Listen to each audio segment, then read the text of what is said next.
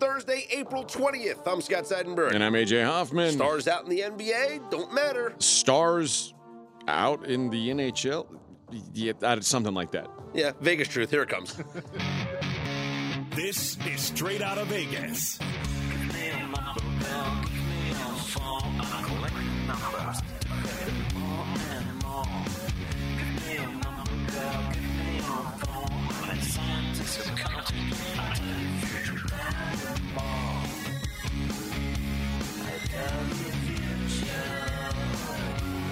We are Straight Out of Vegas AM, your daily destination for sports conversation with a Vegas lean. Here's what you need to know to start your 420. The Grizzlies and the Bucks both get wins without their star players. The Oilers even up their series. Stars even up their series. Panthers even up their series.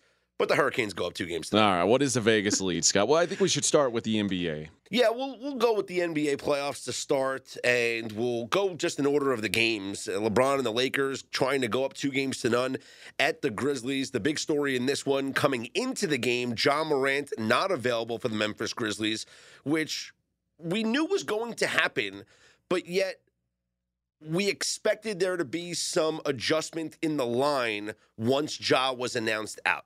Mackenzie Rivers, our NBA expert, joining us here on Straight Out of Vegas AM, as he often does. Mac, when it came to the spread for Lakers-Grizzlies, how did it fluctuate before and after the official Ja Morant news? It was interesting. A lot of factors at play. So Grizzlies close a 4-point favorite in game 1. Usually, if you lose game 1 and you're a favorite, you're going to be a bigger favorite in this game. But it was such a dominant performance. Maybe the Lakers deserve an upgrade. How much is Ja Morant worth? I think he's worth about 2 points, 2.5 points.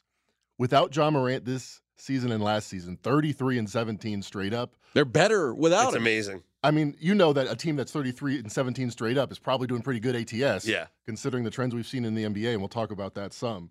But this line, it moved from about pick'em to he was announced out. He wasn't announced out. He was announced doubtful by Adrian Wojnarowski. And then when he's officially announced out, it didn't make any sense. The Lakers moved to 1.5-point favorite right before the game. You saw that buyback. I thought it was an incorrect line movement because we already understood it, and it was probably being exaggerated how much Ja Morant was worth already. Yeah, this is something that Fez predicted yesterday on Straight Out of Vegas. And he said, if you like Memphis, get some now. And he said tomorrow when they officially announce, or today when they officially announce, this was yesterday, when they officially announced that Ja is out, there's going to be some Dumbos out there who say, oh, we got to move it. The line was already the line was accounting for the fact that Ja wasn't playing. And then some, yep. And there was still a move after they announced it officially. So Fez was correct. And Ja didn't matter. Lakers, not a great 3-point shooting night. I guess that's if you take first glance at LeBron's numbers, you go, oh, not a bad night for LeBron, huh? 28 points, 12 boards. 1 of 8 from 3. That is not the way to go.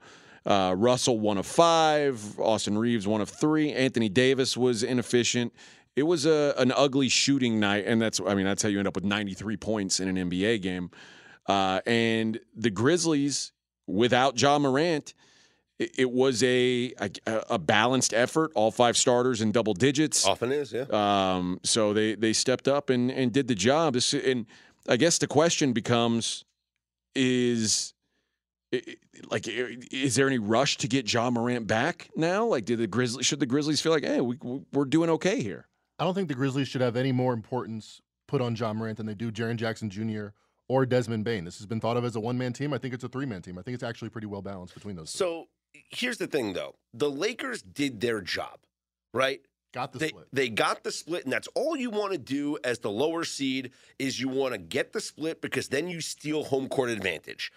The Grizzlies, I don't know how much better they are than the Lakers. I think, yes, we do have to give the Lakers an upgrade based on the Game 1 performance, but this Game 2 was telling. Mackenzie, what's the odds now on the series? Because I would imagine the Lakers are favorites just because of the home court advantage, but I can't see them being like that big of favorites. I would guess probably around 130. A little bit more than that, minus 155, take back plus 135. About a 60% chance to advance. I think that's too much respect for the Lakers, and I think that's public influence baked in. Do you agree? Oh, yeah. I mean, they have better futures odds than the Nuggets, who are going to be 98% to win their series. They're up 2 games. It's a none. premium tax on the Yeah. Lakers every single time. At that price, what's the comeback? Plus 135. Bet the Grizzlies. Well, I mean, look, you're better off betting the Grizzlies each game. But you understand what I'm trying to say is I don't think the Lakers, even though they have home court advantage, I don't think they should be this heavy favorites. Because what's the lines going to be like in games 3 and 4? Lakers minus 5.5. Boy, that seems like a lot. I mean, that's the line right now for game 3. I think that's a considerable consideration if John Morant might not be there. I think it has to be that Ja Morant's not going to be there. Like, Yeah, because Lakers 2 points better, probably not. Yeah. I know that we have yet to have an underdog cover the spread but lose the game. it Right. doesn't happen. It hasn't happened. But I just feel like taking the points with the Grizzlies is the move in both games 3 and 4. Okay. It's a big balls play, considering, like we just said, it has not happened. The points have not mattered. Well, they're going to win outright, so it Oh, doesn't okay. matter. Well, there you go. I'll still win, but I'm Then giving play the money line. What's wrong with you? I'm giving myself a little cushion here. I just think that this Grizzlies team. I mean, Mackenzie, you mentioned it. What was it? 33-17. Is that what it is without John Morant? 34 and 17. 34 and 17. And why are we? I get it. It's LeBron. Yes, he's arguably the greatest of all time. He's in the conversation. But why are we putting this team so far ahead of the 2 seed in the Western Conference that all they've done is look the part? Yeah. So why is this a significant downgrade? Oh, because John Morant, their, quote, best players out, they just won by 10 without him. Yeah. So why are we still downgrading them? I think if you look at the Lakers, too, they did have the second best record or the best record since the All-Star break. They also had one of the easier schedules. They also played a lot of teams that were calling off the dogs. If you look at their competitive games against the Clippers, blown out. Against the Timberwolves, had a big deficit, came back and won that game in overtime. And now 2 games against the Grizzlies, you could argue they only outperformed once out of those 4 times. Those 4 being the most playoff-like matchups that they had in this time slot. Well, I think an alarming statistic from last night's game, and the NBA really needs to look into this. Both teams shot 21 free throws. That must be a typo. And the I don't Lakers must have know. shot 31, if anything. No, I'm right not more. sure if the NBA sent out the memo or they just assumed that this was an ongoing thing. But yeah, the Lakers 21 free throw attempts, Grizzlies 21 free throw attempts. So something's off here, completely off. So Lakers repeat the spread again in game 3? Open Lakers minus 5. Now only Lakers minus 4.5. They're listening to the show. Yeah, they're listening. Exactly. Listening to us. And that is Lakers minus 150, minus 155 for the series now, with the series tied at a game apiece. Another home team that was favored in game 1 and lost came back and won game 2 and without their star, Giannis, as the Bucks defeated the Heat 138-122. I don't think we can make the same argument about the Bucks that we do the Grizzlies, that they might be better without their I star don't player think so. or No. as good, because they're clearly not. But this was just a better performance from the entire Bucks squad outplaying the Heat. And we saw it when last time they were without him in the playoffs. They won 1 game, 1 necessary game back in 2021, and they're 11 and or I guess 12-6 now on the season. They have probably a deeper squad than they've had in the Giannis era. But he's still Giannis. He's still arguably the best player in the league. I'm going to throw you some numbers here. Okay, home teams that lose game 1 in the last 13 times it has happened. They're 13-0. 13-0 straight up in game 2. The last 20 times Why it didn't has you happened. tell me that yesterday? The last I 20. gave you guys that 16-4 trend earlier in the week. The last 20 times it has happened, 19-1 straight up. The home favorite that loses game 1 has now won 13 straight game 2s. That's why people were saying, oh, Giannis is only worth 3 points. It went from 9 to 6 without him. No. The 9 was considering Giannis had a chance to play. I think the market was pricing in a big uptick if Giannis was in, where it would be 12. Because not only are they in the bounce-back scenario where they're big favorites after losing game 1, but I think the loss of Tyler Hero is a big loss for the Heat. It's probably their second best player on offense. I was going to say the same thing because Strus ate up his minutes yesterday. Not good minutes. 31 minutes of play, minus 27 on plus minus, added 4 points. Tyler Hero is going to score 4 points on accident. He is key to what they do on offense. Like they've got players. I mean, Bam is obviously a more important piece than than Hero. But when it comes to straight up offense, after Jimmy Butler, Tyler Hero is kind of the guy. Yeah, and against a team with 3 Defensive Player of the Year candidates, well, I guess 2 without Giannis, in Brook Lopez and Drew Holiday, you need that offensive firepower. Remember Kyle Lowry, by the way? He had that resurrection in the play-in game, 33 points. Yeah. Since then, 12 points on 11 shots over 3 games. Just a total aberration. That happens in the NBA. And not only that, but the minutes are down. Because in that game where he scored 33 points, he came off the bench and a guy in front of him got hurt. They didn't change the rotation. They were like, that was just what happened. You're still going to come off the bench, Kyle Lowry. Kyle Lowry. Yeah. Kyle Lowry. So where are we at right now for the series price? I would imagine Bucks heavily favored to win the series. Yes, minus 430. Put that in context. They were minus 1,000 before the series. So this is considering Giannis not being available for possibly Game 3. Possibly, but still 80% chance to take it home. And do we have a spread yet for Game 3, or because of the uncertainty with Giannis, is that off the board right now? Yes. The Bucks are road favorites. They're 3-point favorites. Mm-hmm. Now, if Giannis doesn't play, I think that might flip. I think that's No, I think that's priced in in that Giannis probably doesn't play. So let's think about it. They were 5.5, 6-point favorites without Giannis entering this game. So flip that. They would be, It'd be like a 1.5, 1-point favorites on the road? Yeah. So I'm thinking if Giannis is in, they'd be like 6-point favorites on the road. So this is saying about 50-50 that he plays, I think. So that's the 3.5 line. Okay. Interesting. I mean, they're going to win this series with or without Giannis. I agree. The Heat just aren't on their level right now. Agreed. And because I mean, listen, the game 1 was nice. Don't get me wrong, and we shouldn't poo-poo it. yeah. But I don't think they're going to be able to do that 3 more times. No. The Nuggets, they go up 2-0, taking care of the Timberwolves, 122-113. Jamal Murray with 40 points. Anthony Edwards had 41 points in the loss. Yeah, Anthony Edwards heard me talking shit about him, not being a playoff performer just yet. Guys, like, give him a couple years. He's like, oh yeah, watch this, 41 points.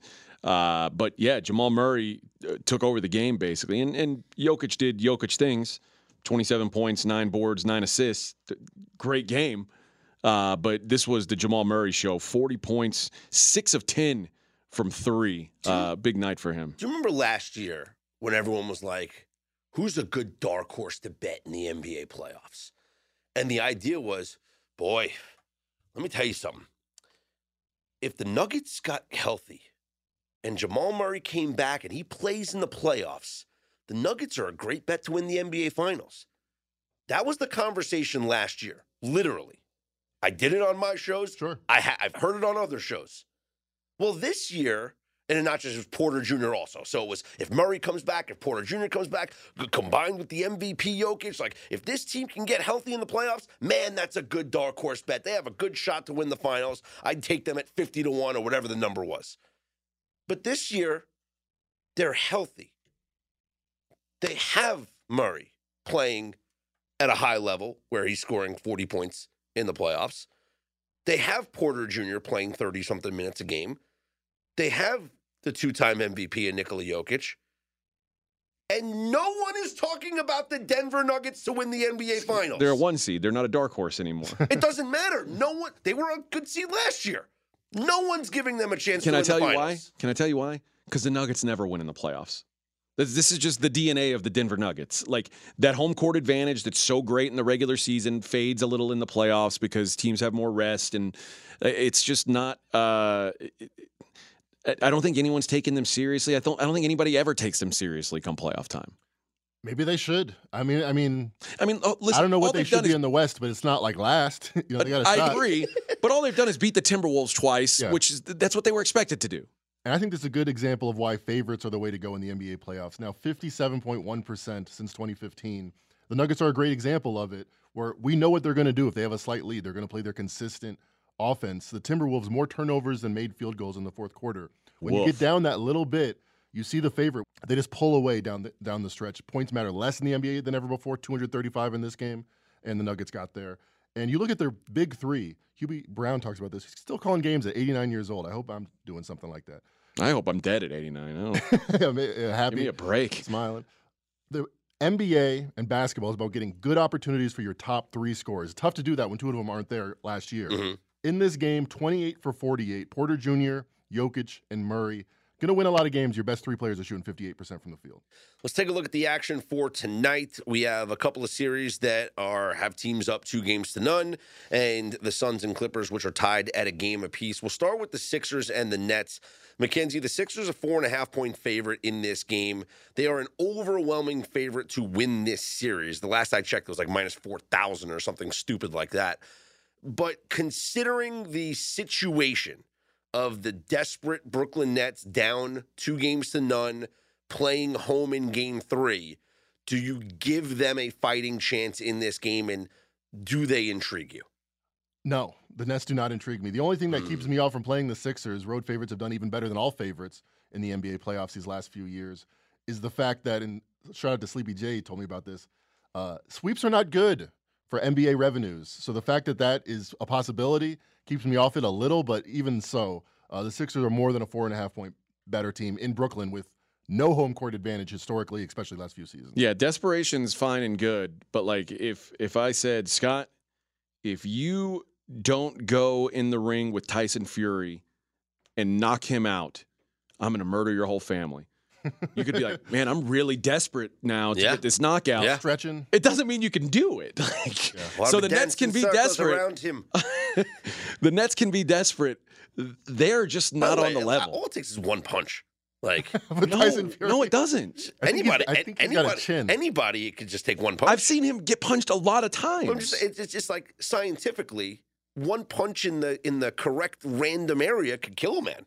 So just anything could happen. That's true, but I get what you're saying. You know, it happens. What happens? Guy gets hit like in a certain part of his chest, and his heart stops. Something happens. It just takes one punch. Anything can happen. That's why it's called a puncher's chance. Yeah. One punch, anything can happen. The problem is, I don't even know if you know how to punch. I might die before I get that punch off if I'm in the ring with Tyson Fury. But boy, one punch is all it takes. Okay. Now I don't know if I'd reach him. I'm certain you wouldn't. You couldn't hit him in the face. You had to pick a part of his body. Yeah, but he would be able to hold, like the cartoon where you hold the guy's head and then he just swings. I would look like in Mike Tyson's Punch Out. Yeah, like Little Mac. I'd look like Little Mac against Tyson Fury. What a great game.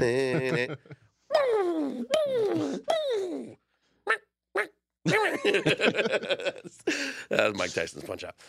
Warriors Kings, this is the big game of the night, the one that we've all been talking about for the past 2 days because of the Draymond Green suspension and Sabonis' aching chest because of how much it hurt with Draymond stomping on him. Warriors at 5.5. I love it. I love it. The Warriors are going to blow them out tonight. Blow them out. I agree. And the more, I'll say this, the more I've read Twitter yesterday, like after we did our show. Conspiracy theories? No. Oh. There's more people who are on the side of the right saying that Draymond should not have been suspended here. Or if Draymond were suspended, then Sabonis should also be suspended. And then they would just say no suspension. Have you heard one person say this was the right decision? Yes, random guys who hate the Warriors or hate Draymond Green and there's them. Post pictures of him kicking Steven Adams in the balls or whatever. And Draymond. Stephen A was like, I'm appalled at the NBA right now. I agree. I get he's got a reputation, but in this instance, this isn't on him. Regular season, suspension.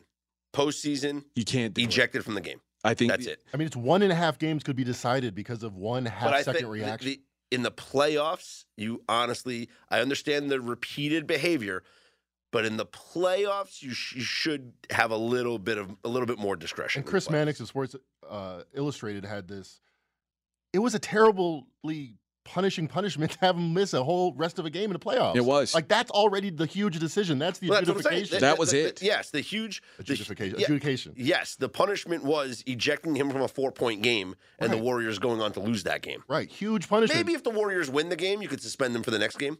Exactly. But the fact that no, I'm dead serious. I'm not even. The fact that the Warriors lost, they should not suspend him because they could say we've punished them and him enough by ejecting him from the game in a 4-point game with plenty of time left, and they lost the game. If the Warriors won, you could say, we're going to suspend them for this game. But this is the pivotal game of the series. If they lose this game, this series is over. True. That's not hyperbole. That's fact.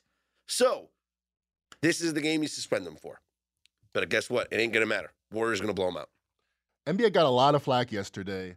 It goes away if the Warriors win. If you're a conspiracy theorist, they want the NBA. I think they want a long series. This is a fun series, and they don't want it to be. We made a decision that ended the franchise. See, that's a great point. If the Warriors win this game, the Draymond Green suspension does not get talked about anymore. Yeah. If the Warriors lose this game, it is still the lead story on First Take coming on Friday morning, and everyone's talking about how the Warriors are down 3-0, and they would have won the game if Draymond played and all this stuff. So the story just doesn't go away. It will go away when the Warriors win tonight.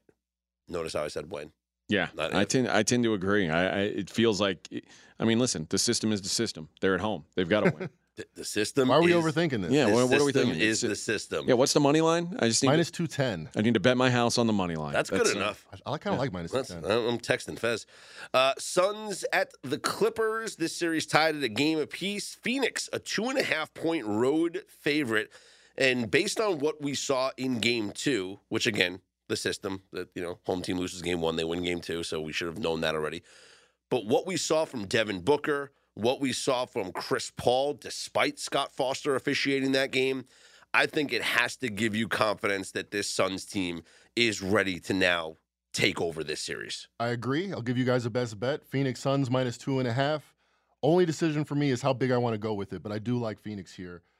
Not money line? Minus 140. It's kind of pricey. I mean, just do it. What? How many games are decided between 1 and 2 points in the NBA playoffs? It's like never. No. It's been rare. Every winner has covered the spread. Yeah, favorites are covering. And every winner has covered the spread up until the Suns Clippers. 1 point. Yeah. Now that you got me thinking about it, I might go money line. Just go money line. Just do it. Phoenix wins here, and the Clippers have a terrible home court advantage, especially in the playoffs. Their history: 21-33 ATS at home in the playoffs. I think any home court advantage is kind of generous. And I also think the Phoenix just found out the Clippers. They are going to give Westbrook and Kawhi their opportunities, and I'm not sure they can be hurt other than that. In the fourth quarter, actually, no, in the second half, other Clippers besides Kawhi and Westbrook, who went 8 for 16 in the second half, 5 made field goals out of 18 shots and 6 turnovers. You asking me, what do I think is repeatable? I think Russell Westbrook's probably going to shoot 35% like he has in this series. Kawhi's probably going to shoot probably less good than 58% like he's done in this series.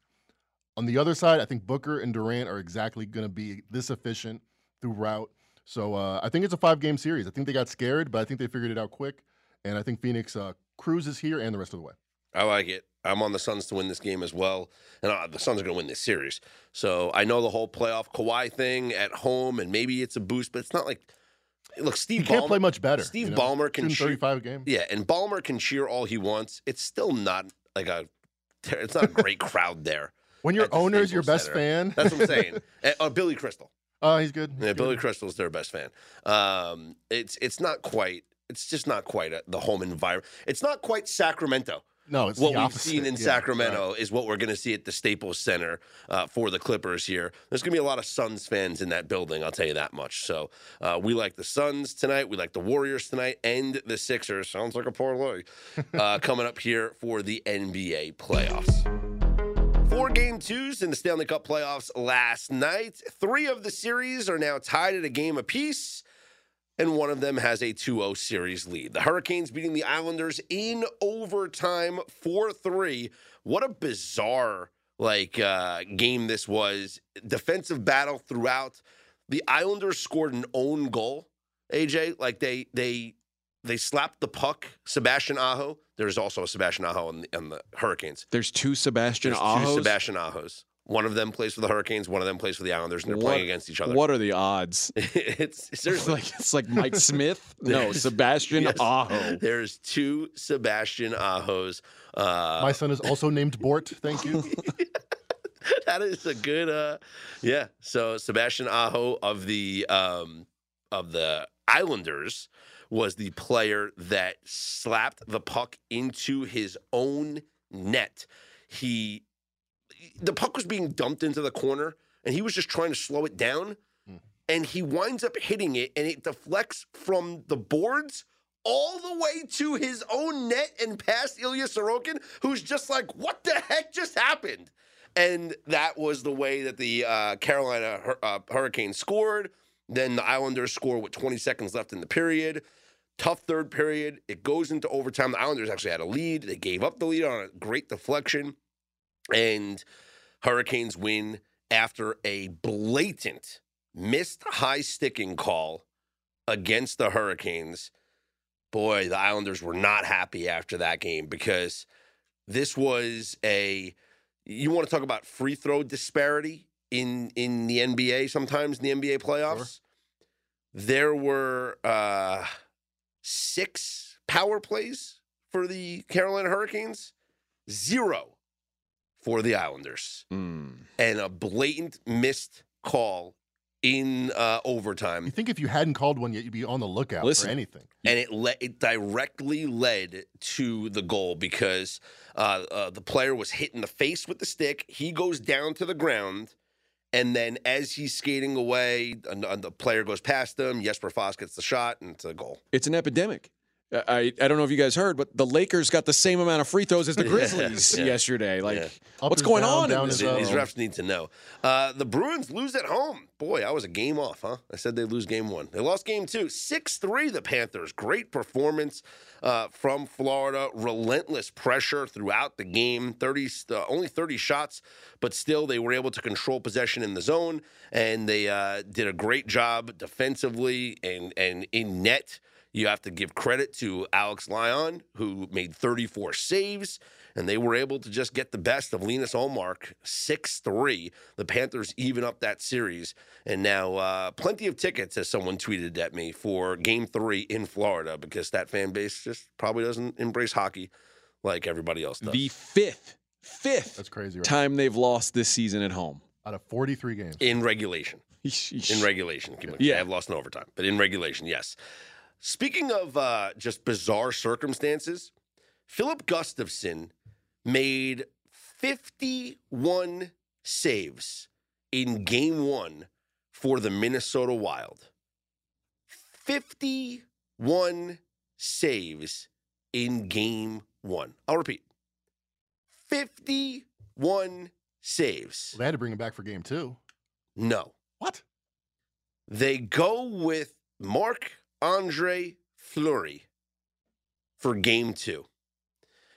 Dean Evason, who is the head coach, said, quote, "It's what we do.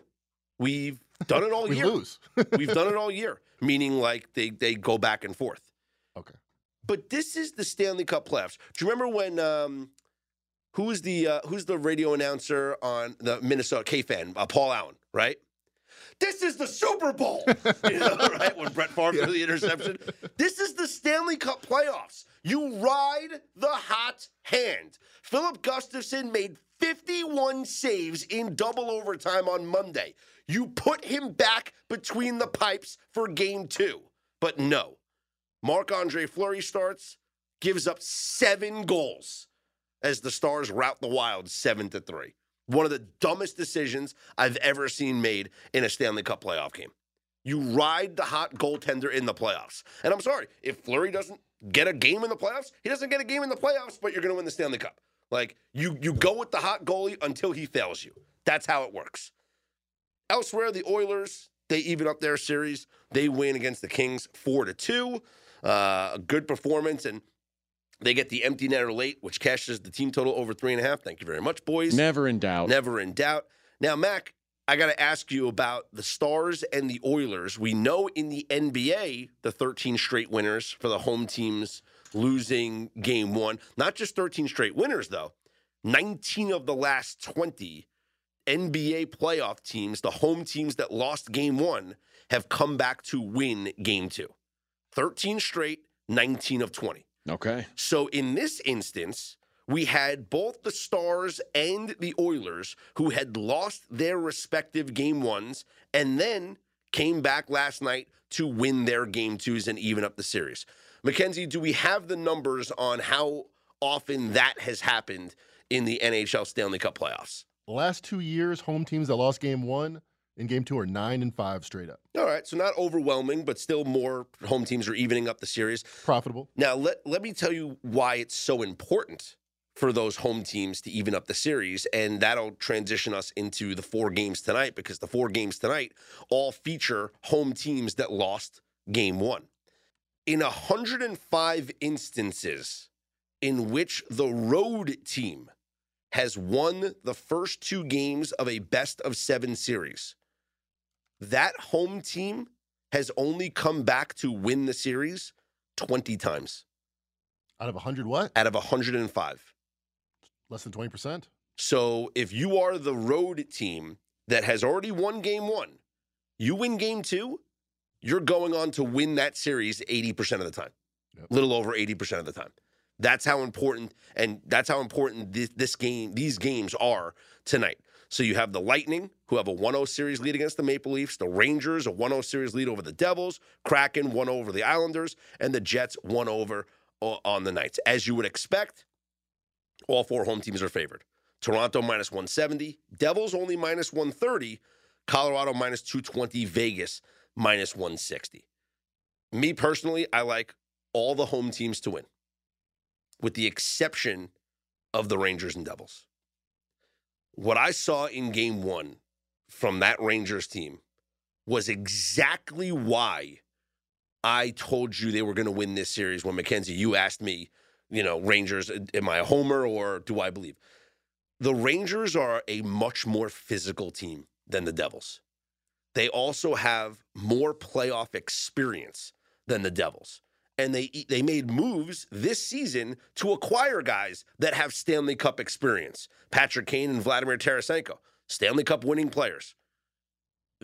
They have a head coach, Gerard Gallant, who has been there, done that before, right? Has gone on, took the Vegas Golden Knights to the Stanley Cup in his very first season. In his very first season as the head coach of the New York Rangers, takes them to the Eastern Conference Finals.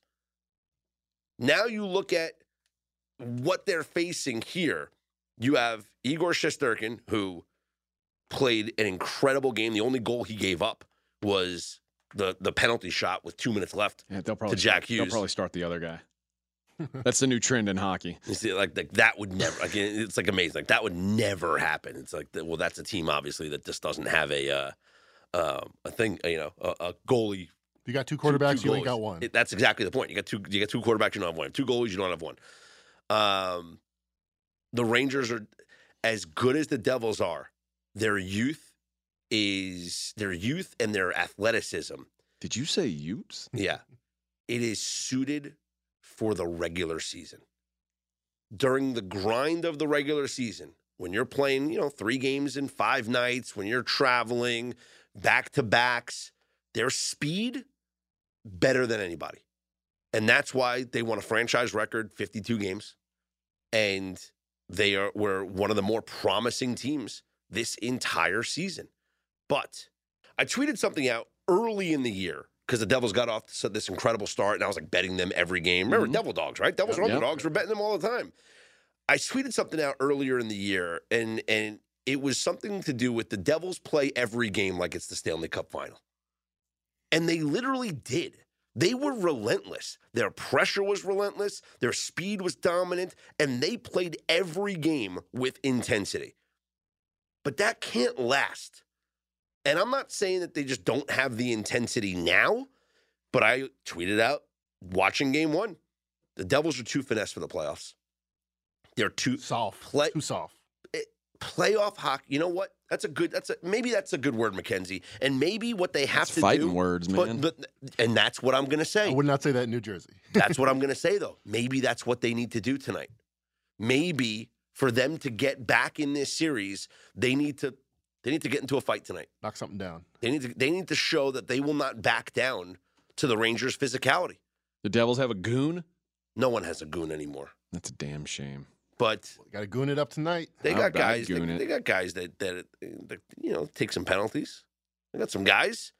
Probably get like a Jonas Siegenthaler to get some. You don't have anybody box. like there's not guys anymore who just like are kind of good at hockey, but they can fight. Ryan Reeves. Like if he's kicked out of the game, like they're not like, oh, what are we gonna do without Ryan? Yeah, but like Ryan Reeves. I see that's the kind of guy. That's what I like. I like having a guy like that on your team who. Oh, you want to start some shit? let's send Ryan out there to fight their best player, see what they do, see how they respond. Yeah, Ryan Reeves would be that guy. He plays for the Wild now. The Devils don't have one? Not Better go sign They're one. a young and small team, right? Yeah, let's not really. There's no guys that yeah. Their leader in penalty Teams are minutes. just built wrong. Their leaders in Miles Wood led them in penalty minutes during the regular season. And then Brendan Smith and Dougie Hamilton. Dougie Hamilton can throw, but he's no. You can throw down, You can throw some fists. Yeah, I'm yeah. saying, but throw them bows. yeah. The thing is, it's the Rangers have a guy like in Don't do that, McKinney. So the Rangers have Barclay Goodrow, who has a lot of cup experience. He used to play for the Lightning, but he's a guy that can fight. Like Barclay Goodrow's been in like 6 or 7 fights this year. His first name's Barkley? Yeah. Ooh, that would have been a big underdog to me. Like, imagine you meet a guy named Barkley. Are you scared to fight him? Barclay, No way. Really not. Barclay Goodrow. Barclay? Barclay Oh, my Barclay God. Goodrow. I would. Named after a credit card? I'd purposely pick a fight with a guy named Barclay, and this guy could kick my ass probably. Yeah. After a British Yeah, but he's credit card. Canadian though. Mm. I mean, you know he can brawl. So yeah, I Okay. think that's the thing for me. As much as He's a hoser. as much as this series could be a long series, and the Devils could win this game, and this could go on to be a 7-game series. I said before the series started, if you asked me pick one series to go to 7, I would have said Rangers Devils. But after watching the way that New York played in Game 1, it wasn't just Shesterkin in net; it was the way that the physicality. I just felt it was too much for the Devils. Devils didn't have a lot of room. They were very frustrated by the lack of room and lack of space on the ice. And I think that continues to be a problem. I think the Rangers, as an underdog, are the play once again here in game number 2. Series prices, Rangers minus 190 to win that series. Avalanche, who are down 1-0, minus 135 to win their series. The Golden Knights down 1-0, plus 120. Jets are minus 140. The Maple Leafs down 1-0, are plus 120. Lightning are minus 140. So the only team that's down 1-0 that's favored to win, the Colorado Avalanche. And then as far as the winners of last night's games, Carolina overwhelming favorite, minus 750. Boston, minus 250. That series is even. Dallas, minus 150 with that series even. Edmonton, minus 260 with that series even. This show is sponsored by BetterHelp. How's your social battery right now, AJ? I know sometimes I get drained, and it could be easy to ignore your social battery and just spread yourself too thin, especially when it comes to social gatherings and maybe just things you're not in the mood for. Well, do you know the right amount of socializing you need to do to keep yourself balanced? Therapy can give you that self-awareness, and you can build basically your routine that reflects what you need personally. Everybody's different in this way. That was a big driver for me when I was in therapy. I got a lot out of it, and it's so easy here. Give BetterHelp a try. If you've said, I don't want to go out of my way to do this, it's all online, it's as convenient as can be, and it's suited to you. It's simple. Just fill out a brief questionnaire, get matched with a licensed therapist, and you can switch at any time for no additional charge. Find your social sweet spot with BetterHelp. Visit BetterHelp.com/Vegas today to get 10% off your first month. That's BetterHelp, HELP.com/Vegas. AJ, it's important to me that the supplements that I take every single day are of the highest quality.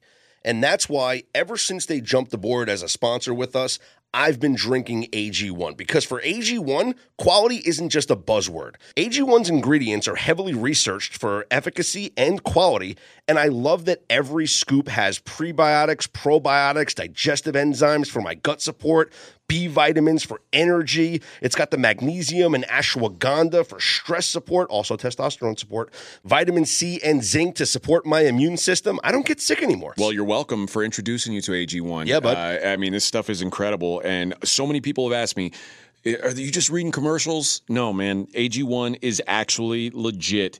And there's a reason why I drink it every single day. It just makes taking care of my health so much easier in general. So if you want to replace your multivitamin and more, start with AG1. Try AG1 and get a free 1-year supply of vitamin D3 plus K2 and 5 free AG1 travel packs with your first subscription at drinkag1.com/SOV. That's drinkag1.com/SOV. Check it out.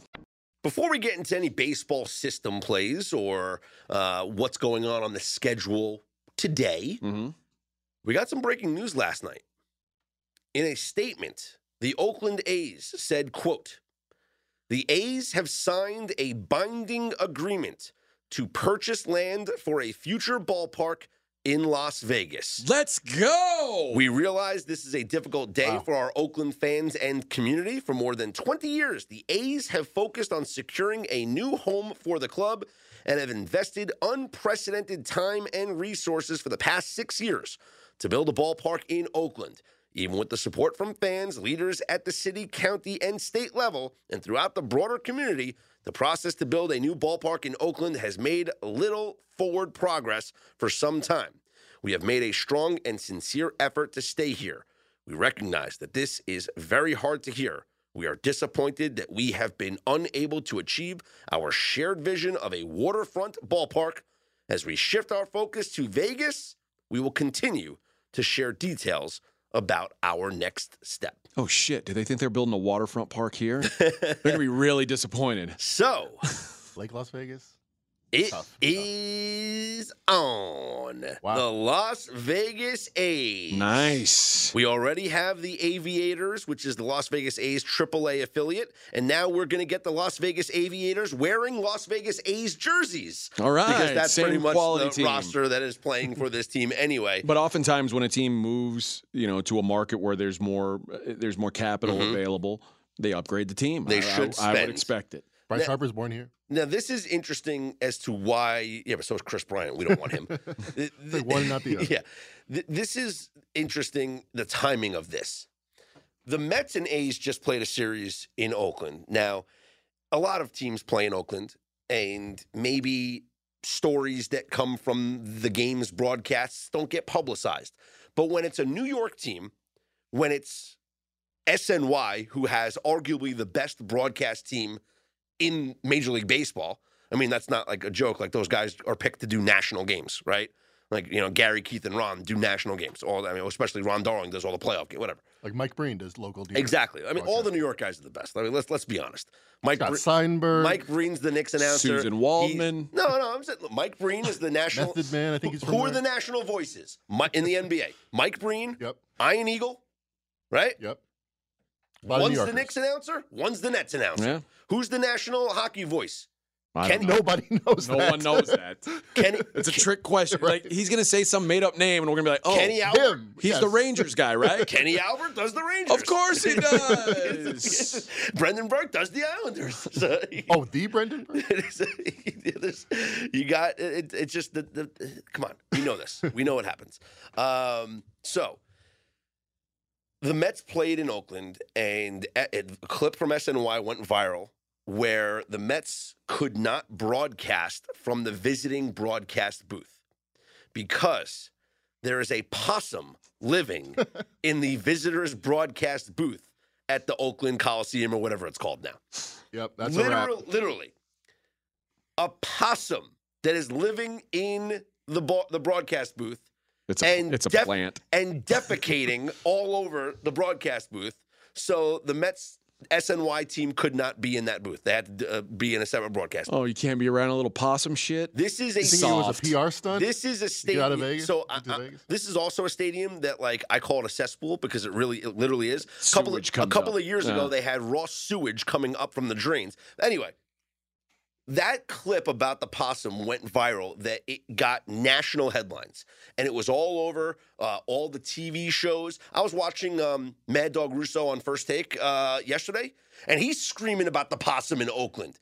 It's interesting. There's a possum! It's interesting. It's interesting that the timing of this is, the Oakland A's are getting a lot of bad publicity, and they probably made some phone calls to the city and said, "Listen, we got to get this thing done. Are we going to get a new ballpark or what?" And they're like, "Hey, man, we thought you were cool. Hey, Oakland's still cool. No. And that's the problem. That the city was like, no, we're not doing it. And so they said, that's it. We're going to Vegas. That's it. It's happening. We expected this to happen for a long time. It seemed like every week here in Vegas, we were hearing about a different type of Bally's is going to be the place. different land. Where is it going to be? Is it going to be on the Strip? Is it going to be off the Strip? The first place I heard was the spot of the Tropicana, which is like the corner Trop and of Koval.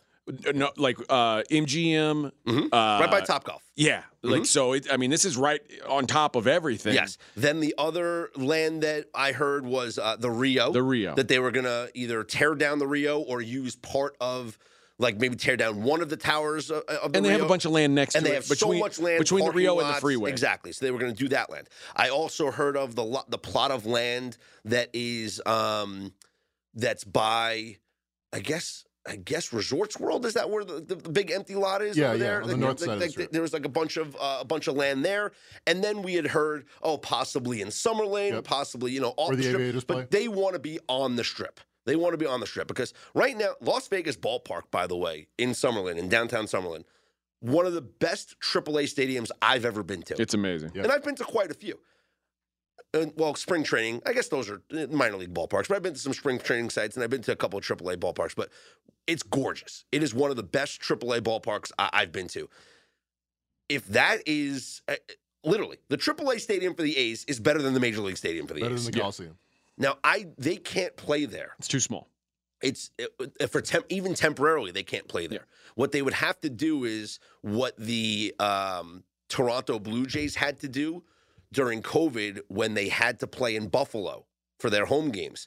They literally had to retrofit the Buffalo Bisons, whatever the AAA team is. They had to retrofit the stadium for Major League standards. So they had to install new lights. They had to make other, concessions available for concessions, not concession stands. I'm talking about like they had to like make arrangements. Yeah. Like to for broadcast purposes. Yep. All these different things, they had to change the ballpark around, which is why they actually played in their spring training facility for the first couple of weeks of the season because Buffalo wasn't ready.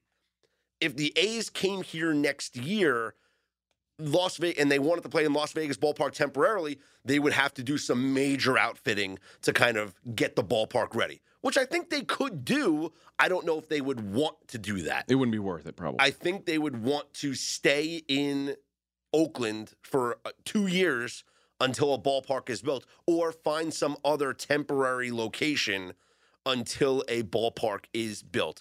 And the latest that I read last night was that they're looking at land next to Allegiant Stadium. Which could be north of Allegiant, right? Yes. Which could be the Rio plot that we were talking about. Could be the plot of land by the Rio, exactly. But this is happening. This is the Las Vegas A's. Welcome. And now we have stolen 2 of your teams. Yeah, keep taking it. Well, it's the city of Oakland just doesn't want professional sports. They just don't support their teams. It's all right. Warriors left for San Francisco. Raiders are here, and the Vegas and the A's are coming here. So, look at us.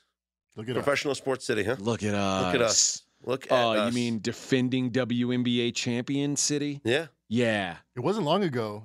It was the Aces, and then the Raiders came. Now we have like no, the Knights came first. The Knights came. Yeah, You're right. The Knights were it, but now and then LeBron's going to bring a basketball team. Vegas is on the come up, baby. That's it. You want to be here, not anywhere else. You want to be here. Let's talk about what happened yesterday in Major League Baseball. There was a couple of system plays that I had talked about on yesterday's SOVAM. Day after doubleheaders, the unders. For some reason, day after doubleheader unders have been good to me in the past, and they are good to me this year. 2-0 to the under already as the Guardians Tigers finish 3-2, and the Phillies White Sox finish 5-2. That one was a little bit of a sweat, but still the unders came in, and so we are going to keep riding this. Next time we have a doubleheader, we're going to focus on the day games the next day. That's the important thing because we want the less turnaround time. We want fatigue to come into play. We want lineup decisions. We want managers to make choices that they don't want to make. We want them to say, you know what? You're not playing today. That's what we want them to say to their star players. Anyway, so 2-0 to the under already for the day after doubleheaders. We had getaway day systems yesterday. And this is, I said this on yesterday's show. Be selective. You can't just blindly bet, but use the system to help you formulate your plan of attack. For instance, the Oakland A's, soon to be Las Vegas A's, were a system play. Maybe we should get rid of the A's name. Why? I don't know. What are you going to call them? The Las Vegas Aviators? Come up with a different name. We got something. Las Vegas A's just fits. It's fine. The Athletics. All right. What were they? They were the Philadelphia Athletics, Kansas City Athletics. Yeah, it's a historic franchise. You're not going to change the name. Can we claim the 3 straight titles the way the LA claims the Minnesota titles in the 40s? Like, technically, yes. they're our team. Yeah. They're champions. We're champions. This is the city of champions. Let's go. Yeah. Boy, you know who's going to be happy about this is Jose Canseco.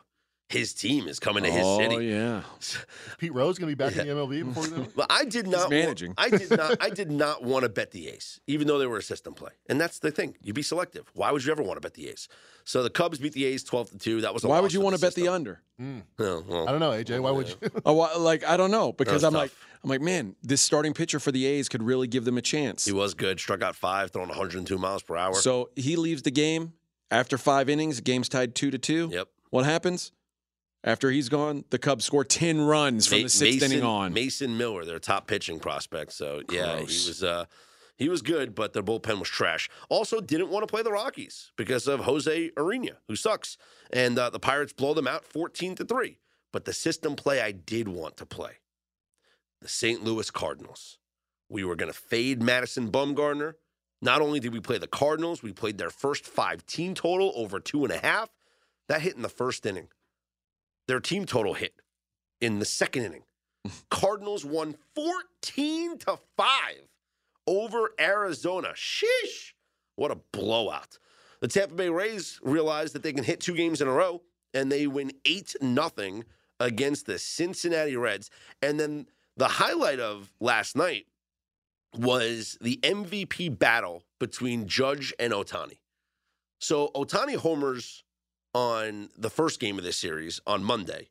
Last night, first at bat of the game, hits a ball 411 feet, about 100-something miles per hour off the bat, and Aaron Judge leaps over the wall and robs him of a home run. I mean, he's super tall. That's the job. I saw something about the ball that he hit based on StatCast. 411 feet with a 111 mile per hour exit velocity. Since 2015, there have been 1,560 batted balls in the StatCast database that went at least 411 feet and had at least the same tire tread. I feel like it's my cousin Vinny, you know? Yeah. So it went 411 feet and at least 111 miles per hour exit velo. Last night was the only one of those batted balls that resulted in an out. And that's because Aaron Judge, all 6'7" of him, leaped. Can you say them both, Leapt. Mackenzie? Leapt above the wall. Probably can't say them both. He didn't even field it cleanly. It hit off the palm of his glove, and then he caught it with his bare hand. My grandfather was a mechanic. So he robs him of a home run, it just gets better from there because the very next inning, bottom of the first inning, Aaron Judge 2-run home run. Yeah, that'll do it. So this was every bit of the MVP battle that you had wanted to expect between Ohtani and Judge. Current odds: Aaron Judge 7-1. Mm-hmm. Shohei Ohtani plus 125. Yeah, well, he's having an elite pitching season. Yeah. He's Ohtani versus the field. Ohtani's could be the Cy Young winner this year. Unreal. Literally. The big story in Major League Baseball, not involving the A's coming here to Vegas, was the ejection of Max Scherzer yesterday in the game against the Dodgers. Did you have a first 5 under in this game? Yeah, it cashed. Nice. Yeah. Scherzer gets ejected after 4 innings, and I'm immediately sweating this first 5 under. You're already asking DraftKings for a refund? Yeah, exactly. Here's what Max Scherzer had to say about the ejection afterwards. So after the second inning, my hand, it was a little clumpy from the rosin and sweat. That it was clumpy, and Phil told me to wash it off, so I washed it off. Came back out there after the third, with alcohol. I washed it with alcohol and rosin, and when I went back out there, the alcohol for a little bit there can be sticky in rosin. That can happen. So he was like, "That's too sticky. You need to go back on there, wash it off again, and reapply the rosin." And so I did that, and then at the same time, he thought my glove had too much rosin on it. And I was like, okay, if that's a problem, there's nothing going on. He's like, you need a new glove. Like, okay. So I come back out, pitch the third, and knew I was going to get checked in the fourth. So I'd have to be an absolute idiot to try to do anything when I'm coming back out for the fourth. So after that third inning, I'm in front of the MLB official that's underneath here. I wash my hand with alcohol in front of the official. I then apply rosin, and then I grab sweat. When I then go back out there, and Phil Cuzzi says that my hand's too sticky. I don't get it. Yes, when you use sweat and rosin, your hand is sticky, but I don't get how I get ejected when I'm in front of MLB officials doing exactly what you want, and being deemed my hand's too sticky when I'm using legal substance. I do not understand that. Okay, so a couple of things here. One, he says alcohol. I'm assuming he means like hand sanitizer. Yeah. Like that's what he means by hand sanitizer. And when he says there's a major league official that is watching him wash his hands, there's nothing illegal being done here. The MLB official is watching him put hand sanitizer on his hands. And then he says grab sweat. I mean, that's what he's doing. He grabs the rosin bag, he wipes his arms, gets sweat off his back of his neck or whatever, and combines the sweat with the rosin to get a little stickiness, on his hands. I thought it was weird when he said, I applied the sweat. But that's what you do. You got a bucket of sweat with But you. this is the thing that bothers me the most about this. We knew the sticky stuff was an issue because of spider tack, right? That became popular. Using a foreign substance is what the rule is about. You are not allowed to use a foreign substance to gain an advantage. To explain the difference between rosin and a foreign substance. Rosin is provided by Major League Baseball. It's on the back of every mound. Gotcha. And it is used, pitchers, it's chalk. They use the rosin so that they can get a grip on the baseball, because throwing a ball 100 miles per hour is dangerous. And if you don't have a grip on it, you might hit somebody in the head. It's happened many times before. Imagine LeBron or Kevin Durant putting that talcum powder on their hand, throwing it in the sky, first play, whistle. And Scott what's Foster, on your hands? Scott Foster comes over and says, your hands are too sticky, or a batter spits on his hands and wipes them together on his batting gloves, and the guy goes, you can't use that. Listen to the You thing. saw me do it. Batters use pine tar on their batting gloves and on the handles of their bats. Why? So they don't throw the bat into the field or into the stands when they're swinging. Pitchers need a grip on the baseball. Major League Baseball is in the process of developing their own spider tack-like substance to provide for their pitchers to use, right? If all he's doing is using sweat with rosin, that's not an ejectable offense. It's not a foreign substance. He's using what is provided to him by Major League Baseball and by his natural secretions. So what do we think happened here? Why did they go after this guy? Because Phil Cuzzi has been the umpire in all three of pitcher ejections in foreign substance checks. That's fishy. The same one umpire is the guy who has ejected 3 players for being the foreign substances since Major League Baseball started checking pitchers' hands after every inning. Interesting, right? One guy. Seems less than coincidental. He's the only guy that has an issue with sticky stuff.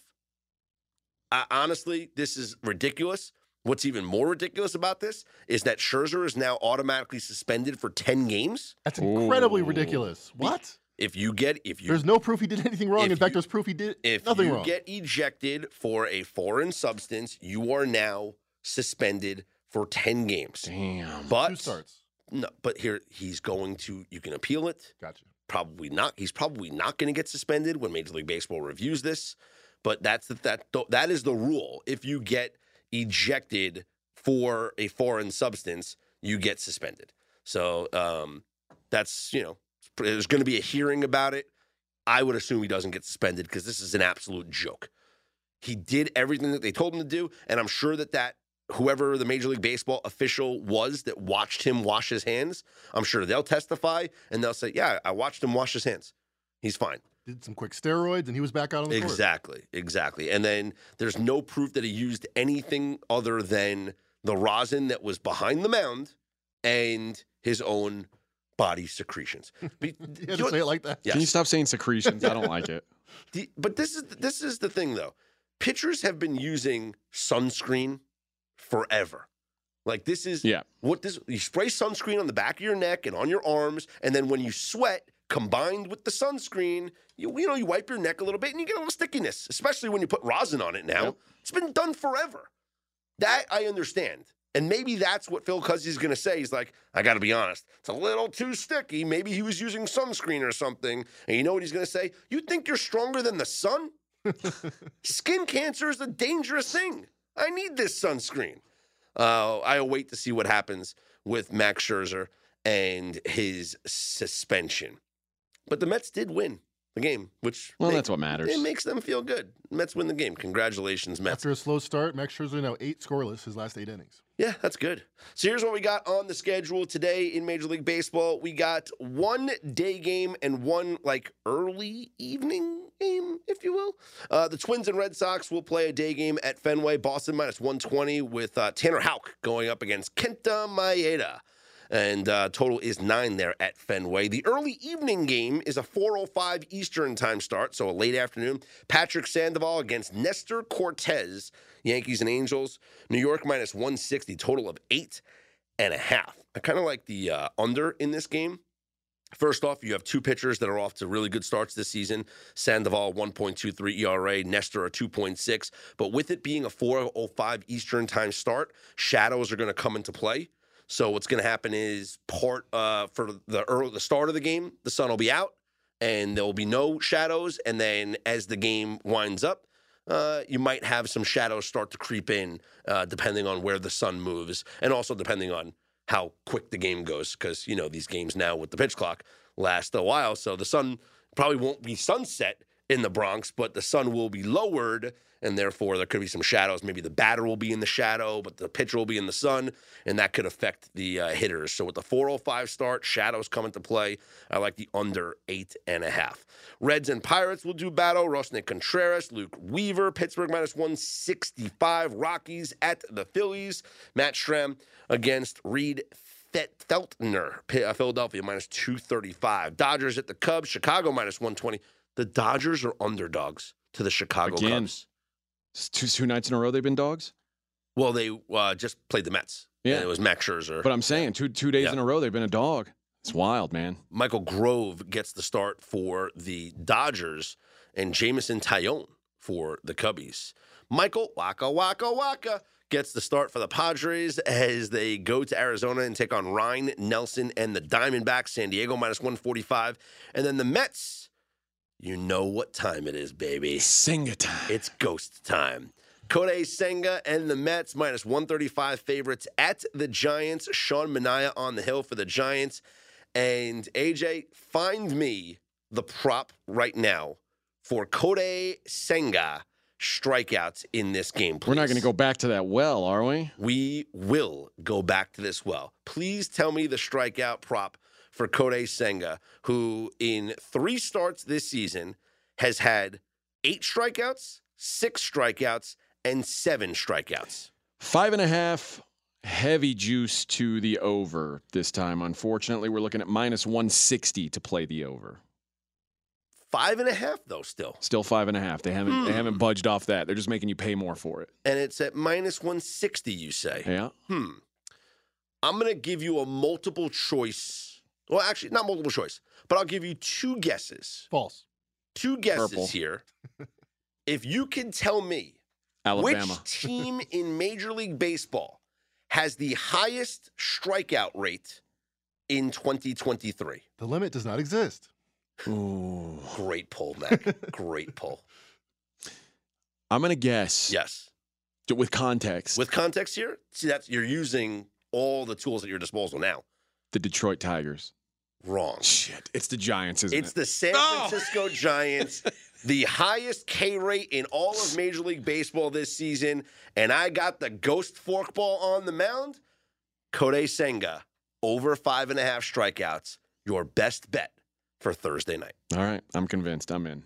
If you want that best bet, you just got it for free. But if you want some more, please, sir, may I have another?